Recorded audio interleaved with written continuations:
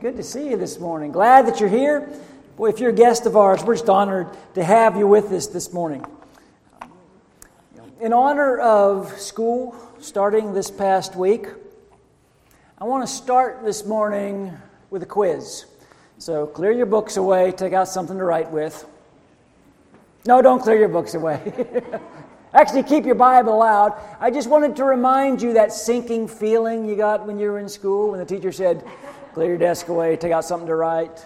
Some more empathy for our kids, as they go back to school. But actually, I do want to have a quiz for you this morning, but it's not going to go on your permanent record, so nothing to worry about. And I think you're going to do pretty well on it. I want you to think about sidekicks. People that sort of went with other people, maybe in the background a little bit. I'm going to give you a name, and you tell me who their sidekick was. And again, I think you're going to do pretty well here. Batman had a sidekick named... Very good. Sherlock Holmes had a sidekick named... Dr. Watson. Great. The Lone Ranger had a sidekick named... Tonto. And Sheriff Andy Taylor had a sidekick named Deputy... Barney Fife. Nicely done. The late Leonard Bernstein, who was conductor of the New York Philharmonic, once was asked, what is the most difficult instrument to play in the orchestra? And he said, without a doubt, second fiddle.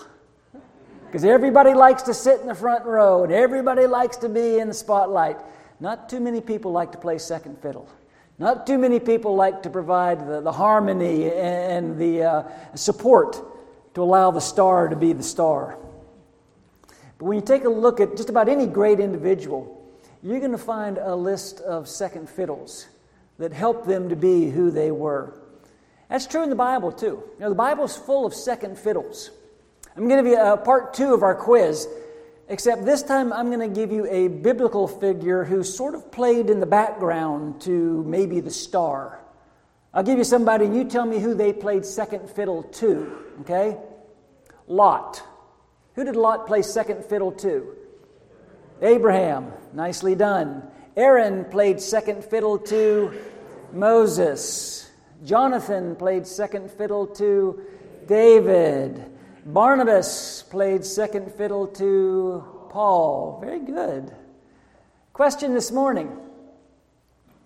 Who do you play second fiddle to? As Americans, we're not geared to play second fiddle to anybody, right? I mean, we're number one. We're number one, right? We like to be large and in charge. It might be a small pond that we're in, but we like being the big fish. I've been going through the book of Acts. I mentioned last week in chapter 13, Luke, the writer, made a shift in the focus of his writing. And the shift is the Apostle Paul. By the time we got to chapter 13, Paul has already established himself as a player in the history of the early church. From 13 on, Paul is the major player in the book of Acts and in the history of the early church. Who did Paul play second fiddle to? Jesus. There you go. You're a couple slides ahead of me, but you're right.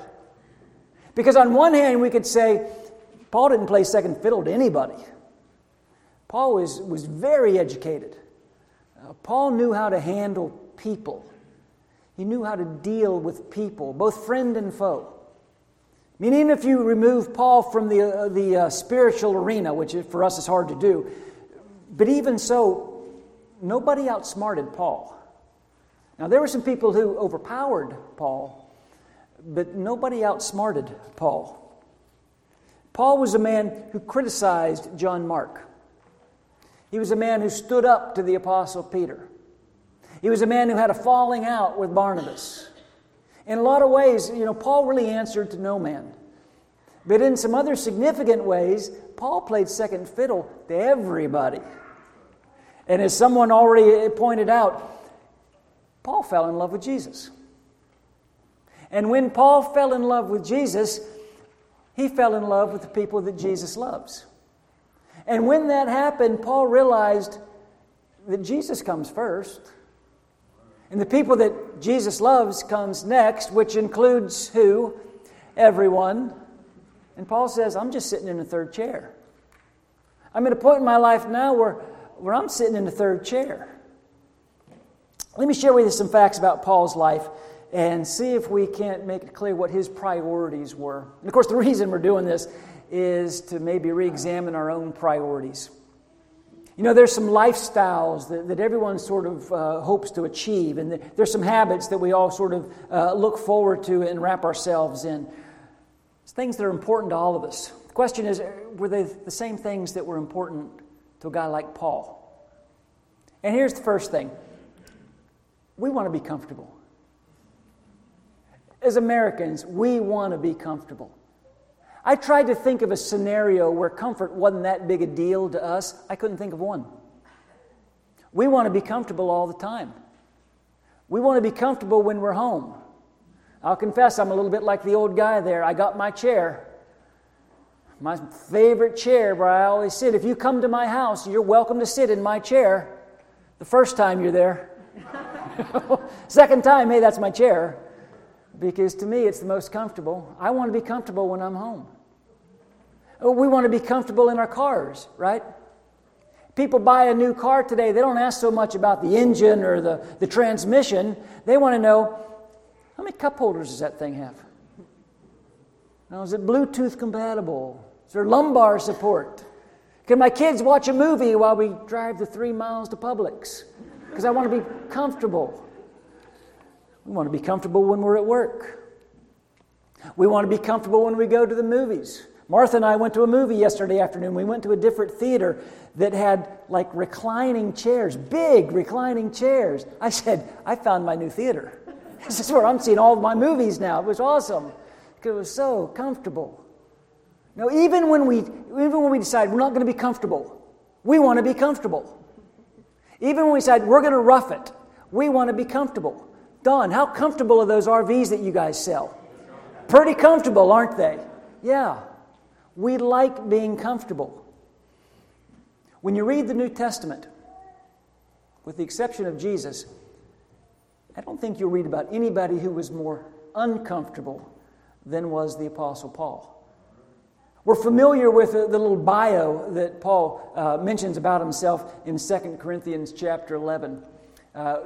We're familiar with it, but still it's a really chilling thing to read. 5 times I received from the Jews the 40 lashes minus 1. 3 times I was beaten with rods. Once I was stoned. We're going to talk about that in a little bit. 3 times I was shipwrecked. I spent a night and a day in the open sea. I've been constantly on the move. I've been in danger from rivers, in danger from bandits, in danger from my own countrymen, in danger from Gentiles, in danger in the city, in danger in the country, in danger at sea, and in danger from false brothers. That's a lot of danger. I have labored and toiled and have often gone without sleep. I have known hunger and thirst and have often gone without food. I've been cold and naked. Besides everything else, I face daily the pressure of my concern for all the churches. Who is weak and I do not feel weak? Who is led into sin and I do not inwardly burn? Paul knew hardship. Paul knew what it was to be uncomfortable. If you were to write a paragraph about the hardship that you have encountered as a Christian, I'm going to go out on a limb and guess it wouldn't look too much like Paul's. What would we write if we wrote about our uncomfortableness as a Christian, our hardship? I don't know. Well, 3 times someone told me no thank you when I invited them to church. My car had a flat tire once on the way to church. I got indigestion after a potluck. Then there's Wednesday night. Come on. I mean, that's a hardship, right? It's a little bit embarrassing, isn't it? When we think about our hardships compared to someone like the Apostle Paul. But Paul said, listen, when you put Jesus first, when he's in that first chair, and when you put the people that Jesus loves in that second chair, when you go ahead and take a seat in the third chair, you can expect some situations that aren't quite as comfortable as you might want them to be. We like to be comfortable. Along with being comfortable, there's something else most Americans put a huge premium on, and that is we want to be popular. We want to be popular with everyone. We want to be in the right group. We want to be in the right club. We want to have the right social standing. We want to be seen in the right light. And it's amazing what people will do and what people will compromise in an effort to be popular.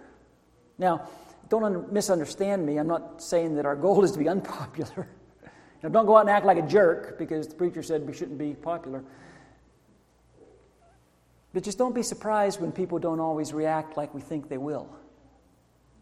I heard about an efficiency expert who was giving a presentation to a company, and at the end of his presentation he said, "Now don't try these time-saving tips at home." Someone said, "Why shouldn't we try them at home?" And he said, "Well, a few weeks ago I was watching my wife make breakfast, and I noticed that she made a lot of trips from the refrigerator to the stove, to the table, to the cabinet. And she always just carried one thing. And I said, sweetheart, you'd be much more efficient. You could do this faster if you carried more things and made less trips." The guy said, "Well, did it work? Was it more efficient?" The expert said, "Absolutely. She used to make my breakfast in 20 minutes. Now I make it in 15. Saw that coming, didn't you? Yeah, people don't always respond like we think they might. But for Paul, the message never changed. Even though people's responses changed, Paul's message never changed. Let's jump into chapter 14. Paul and Barnabas are on what we call Paul's first missionary journey. They're in Lystra.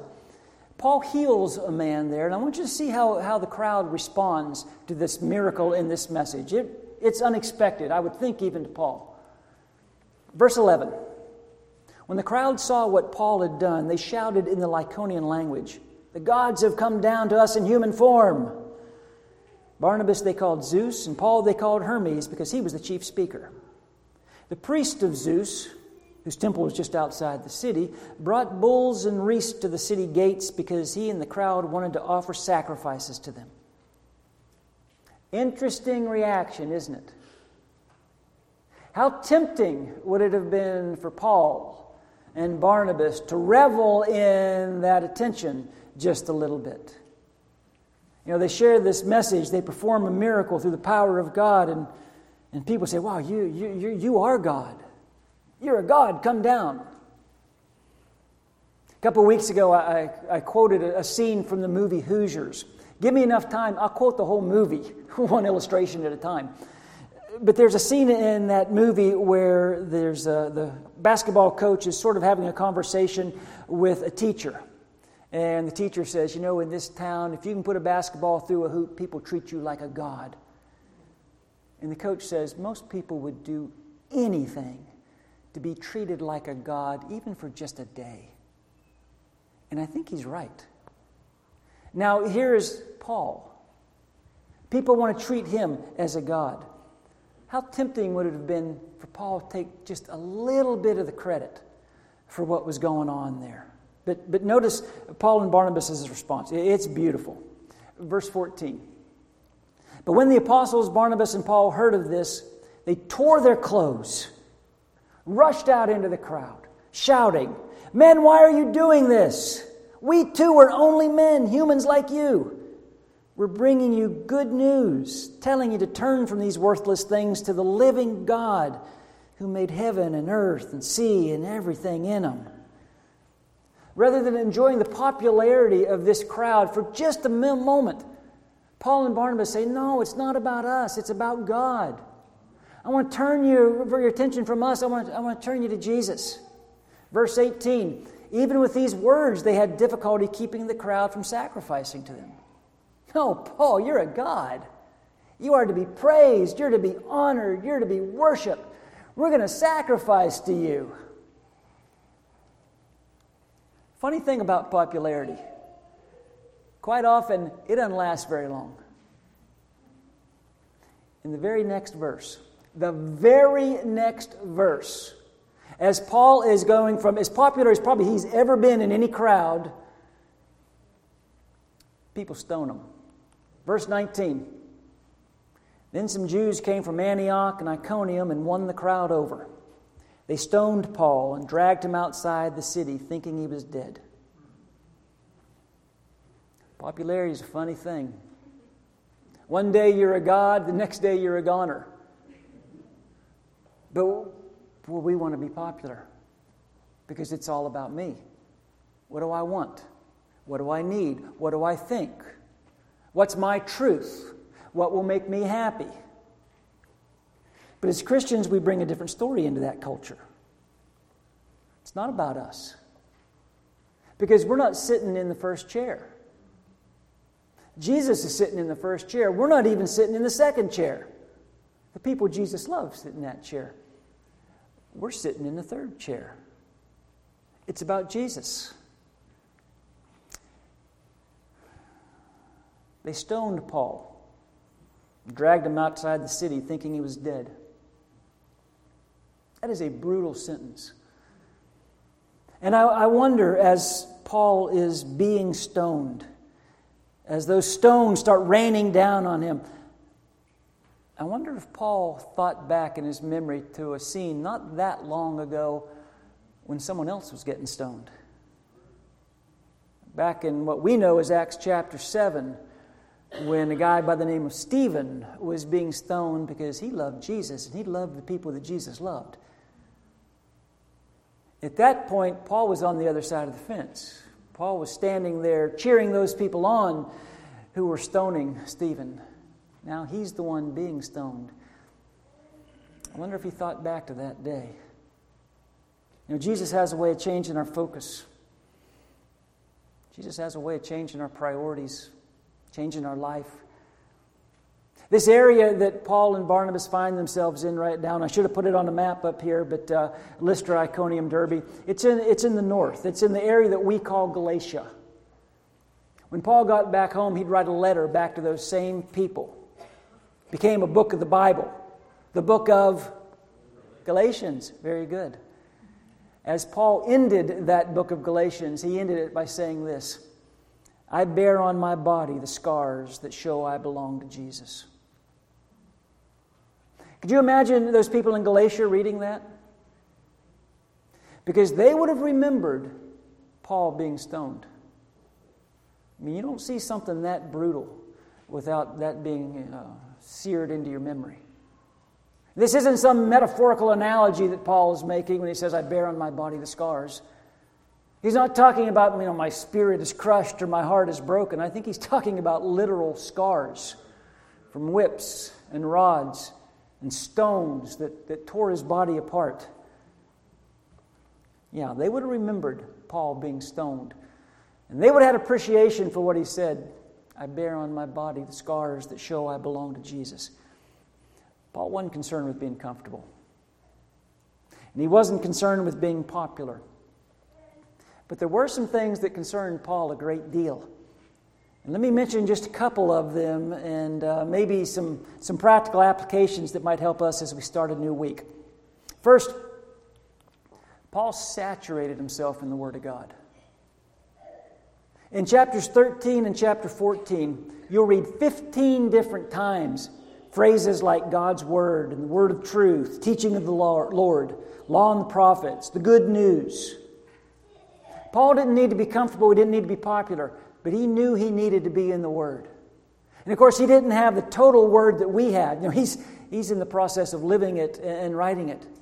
But still, Paul said, I'm immersing myself in God's Word because I know that's what sustains me. And I know that's what encourages me. And I know that's what's going to strengthen me. How much time do you spend in God's Word during the week?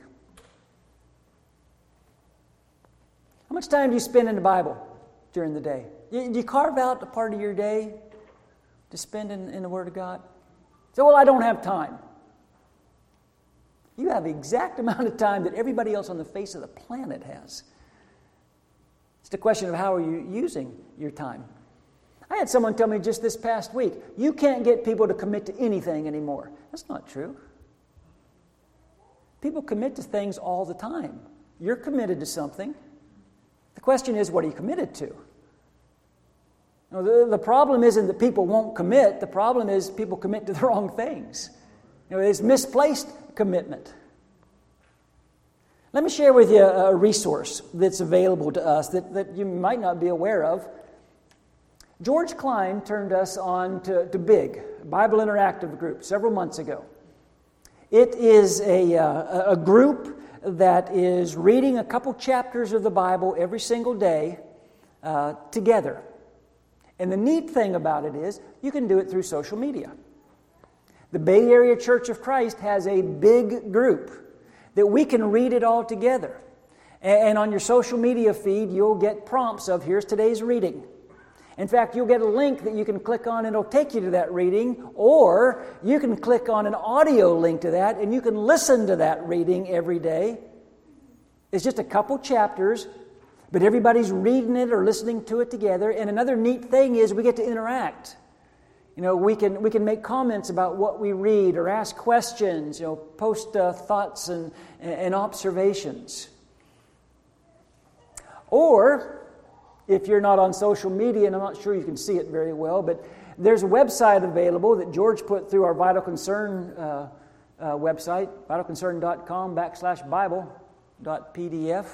You will get the year-long reading schedule, or if that's too much of a hassle, there's a big stack of them out here on the lobby table, right underneath our video monitor. Let me make a confession to you this morning. I joined this group last week. Now, I read my Bible every day, but I hadn't been reading along with the big group. Say, well, it's already the middle of August. It's okay, I'm jumping in. I would challenge you to jump in as well. We're just getting ready to go into Psalms. Ooh, that's going to be some encouraging reading. Take advantage of that resource. You're touching people in your circle of influence. You affect people. Maybe in ways that no one else can affect them. In our Friday night devotional, Orlando Jr. made the comment that we need to be people that others know are going to give biblical advice. We need to be people that others know, you know what, we're going to get a Christian perspective when I ask his opinion or her opinion. We're going to get some biblical stand on moral issues when I talk to this person. Not necessarily quoting Scripture, but just people need to know I read my Bible and it's important to me. But we'll never have that kind of influence if we don't read our Bible, if we don't spend time in the Word.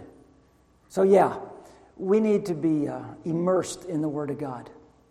Here's a second lesson that we learned from Paul.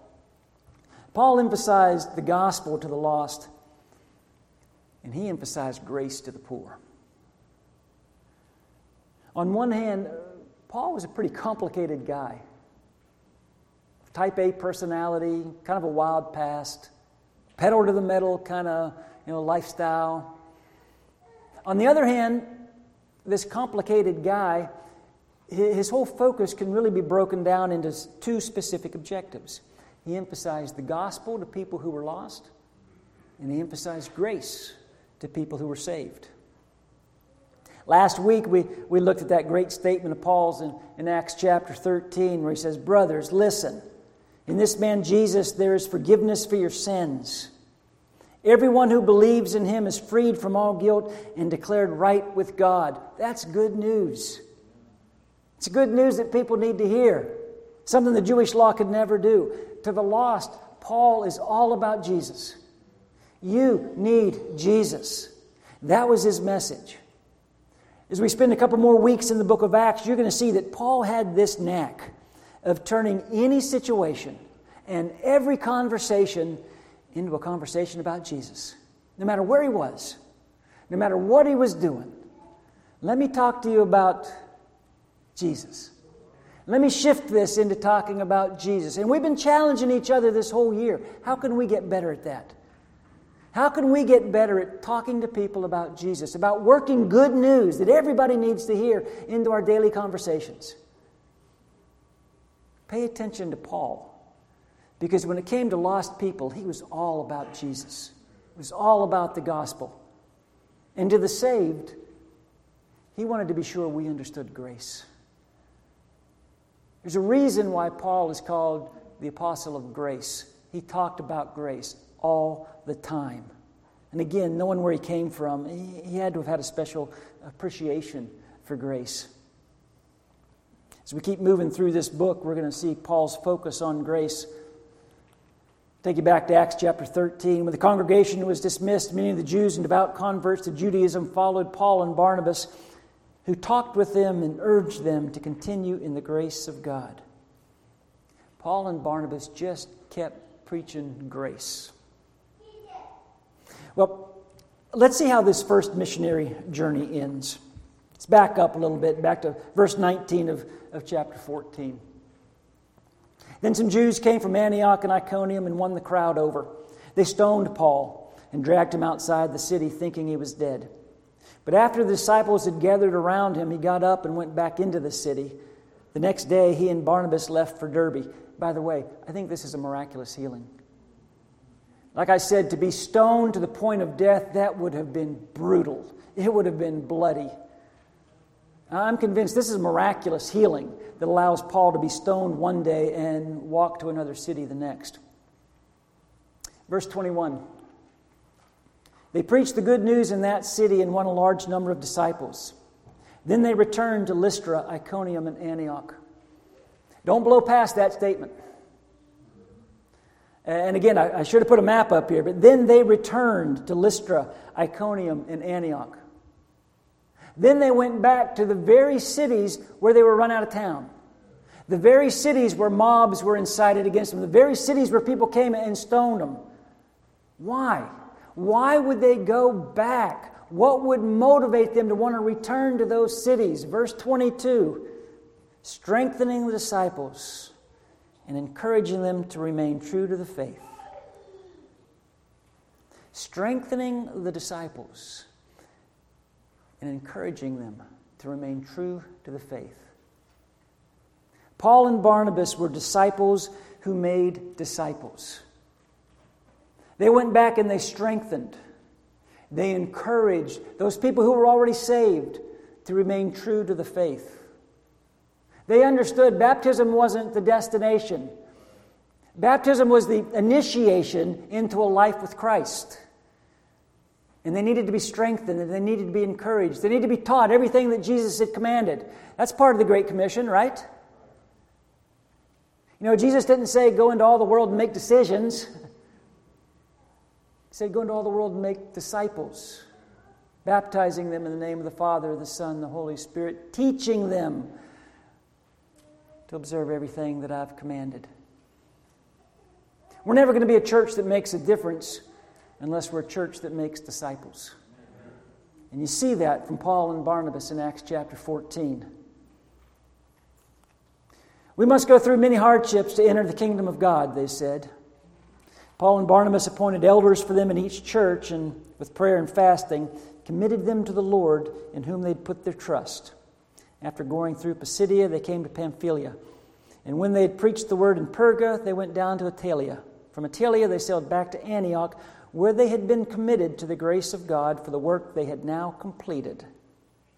On arriving there, they gathered the church together and reported. I look at a lot of things that happened in that first missionary journey, and I see a lot of closed doors. I see a lot of angry people. I see a lot of frustration. I see a lot of disappointment. Had I been Paul, had I been the guy reporting back, I would have led with, I was stoned. I was stoned and left for dead. That's what I would have said. We had to flee cities. We shook the dust off our feet from cities. But that's not what Paul led with. Paul led with, his report was, you should have been there. You should have seen what God was doing. It was amazing. On arriving there, they gathered the church together and reported all that God had done through them and how He had opened the door of faith to the Gentiles. You know, Paul says we didn't worry about being comfortable and we didn't worry about being popular. We just preached Jesus. And when we preached Jesus, God went to work. Listen, when we preach Jesus, when we talk about Jesus, when we brag on Jesus, when we point people to Jesus, God goes to work. And I'm convinced if we can keep that our focus, we're never going to run out of people to talk to about Jesus. So, who are you going to talk to about Jesus this week? Which is not a rhetorical question, by the way. Now, who are you going to talk to about Jesus? Who are you going to witness to this week? Who are you going to share your Jesus story with this week? We talked about that a lot. And we were sort of reminding each other. We haven't done that in a while. So let me remind you. Who are you going to witness to this week? Who are you going to give one of these pamphlets to? There's a whole bunch of them still out here in the lobby. Who are you going to give one of these invitation cards to? Hey, come sit with me at church. Here's my name. Here's the service I attend. I'll save you a seat. How much time are you going to spend in God's Word this week? Are you going to take the challenge and join the big Bible study? The Bible Interactive Group? You're going to commit to something this week. Why not commit to godly things? Why not commit to Jesus and His Word? Listen, if we can help you in any way, we would love to do that. Dave's got a song we're going to sing as a song of encouragement. There's going to be some people here at the front of the auditorium. We'd love to talk with you and pray with you and pray for you, whatever we can do, if you'd meet us there. Let's stand and sing.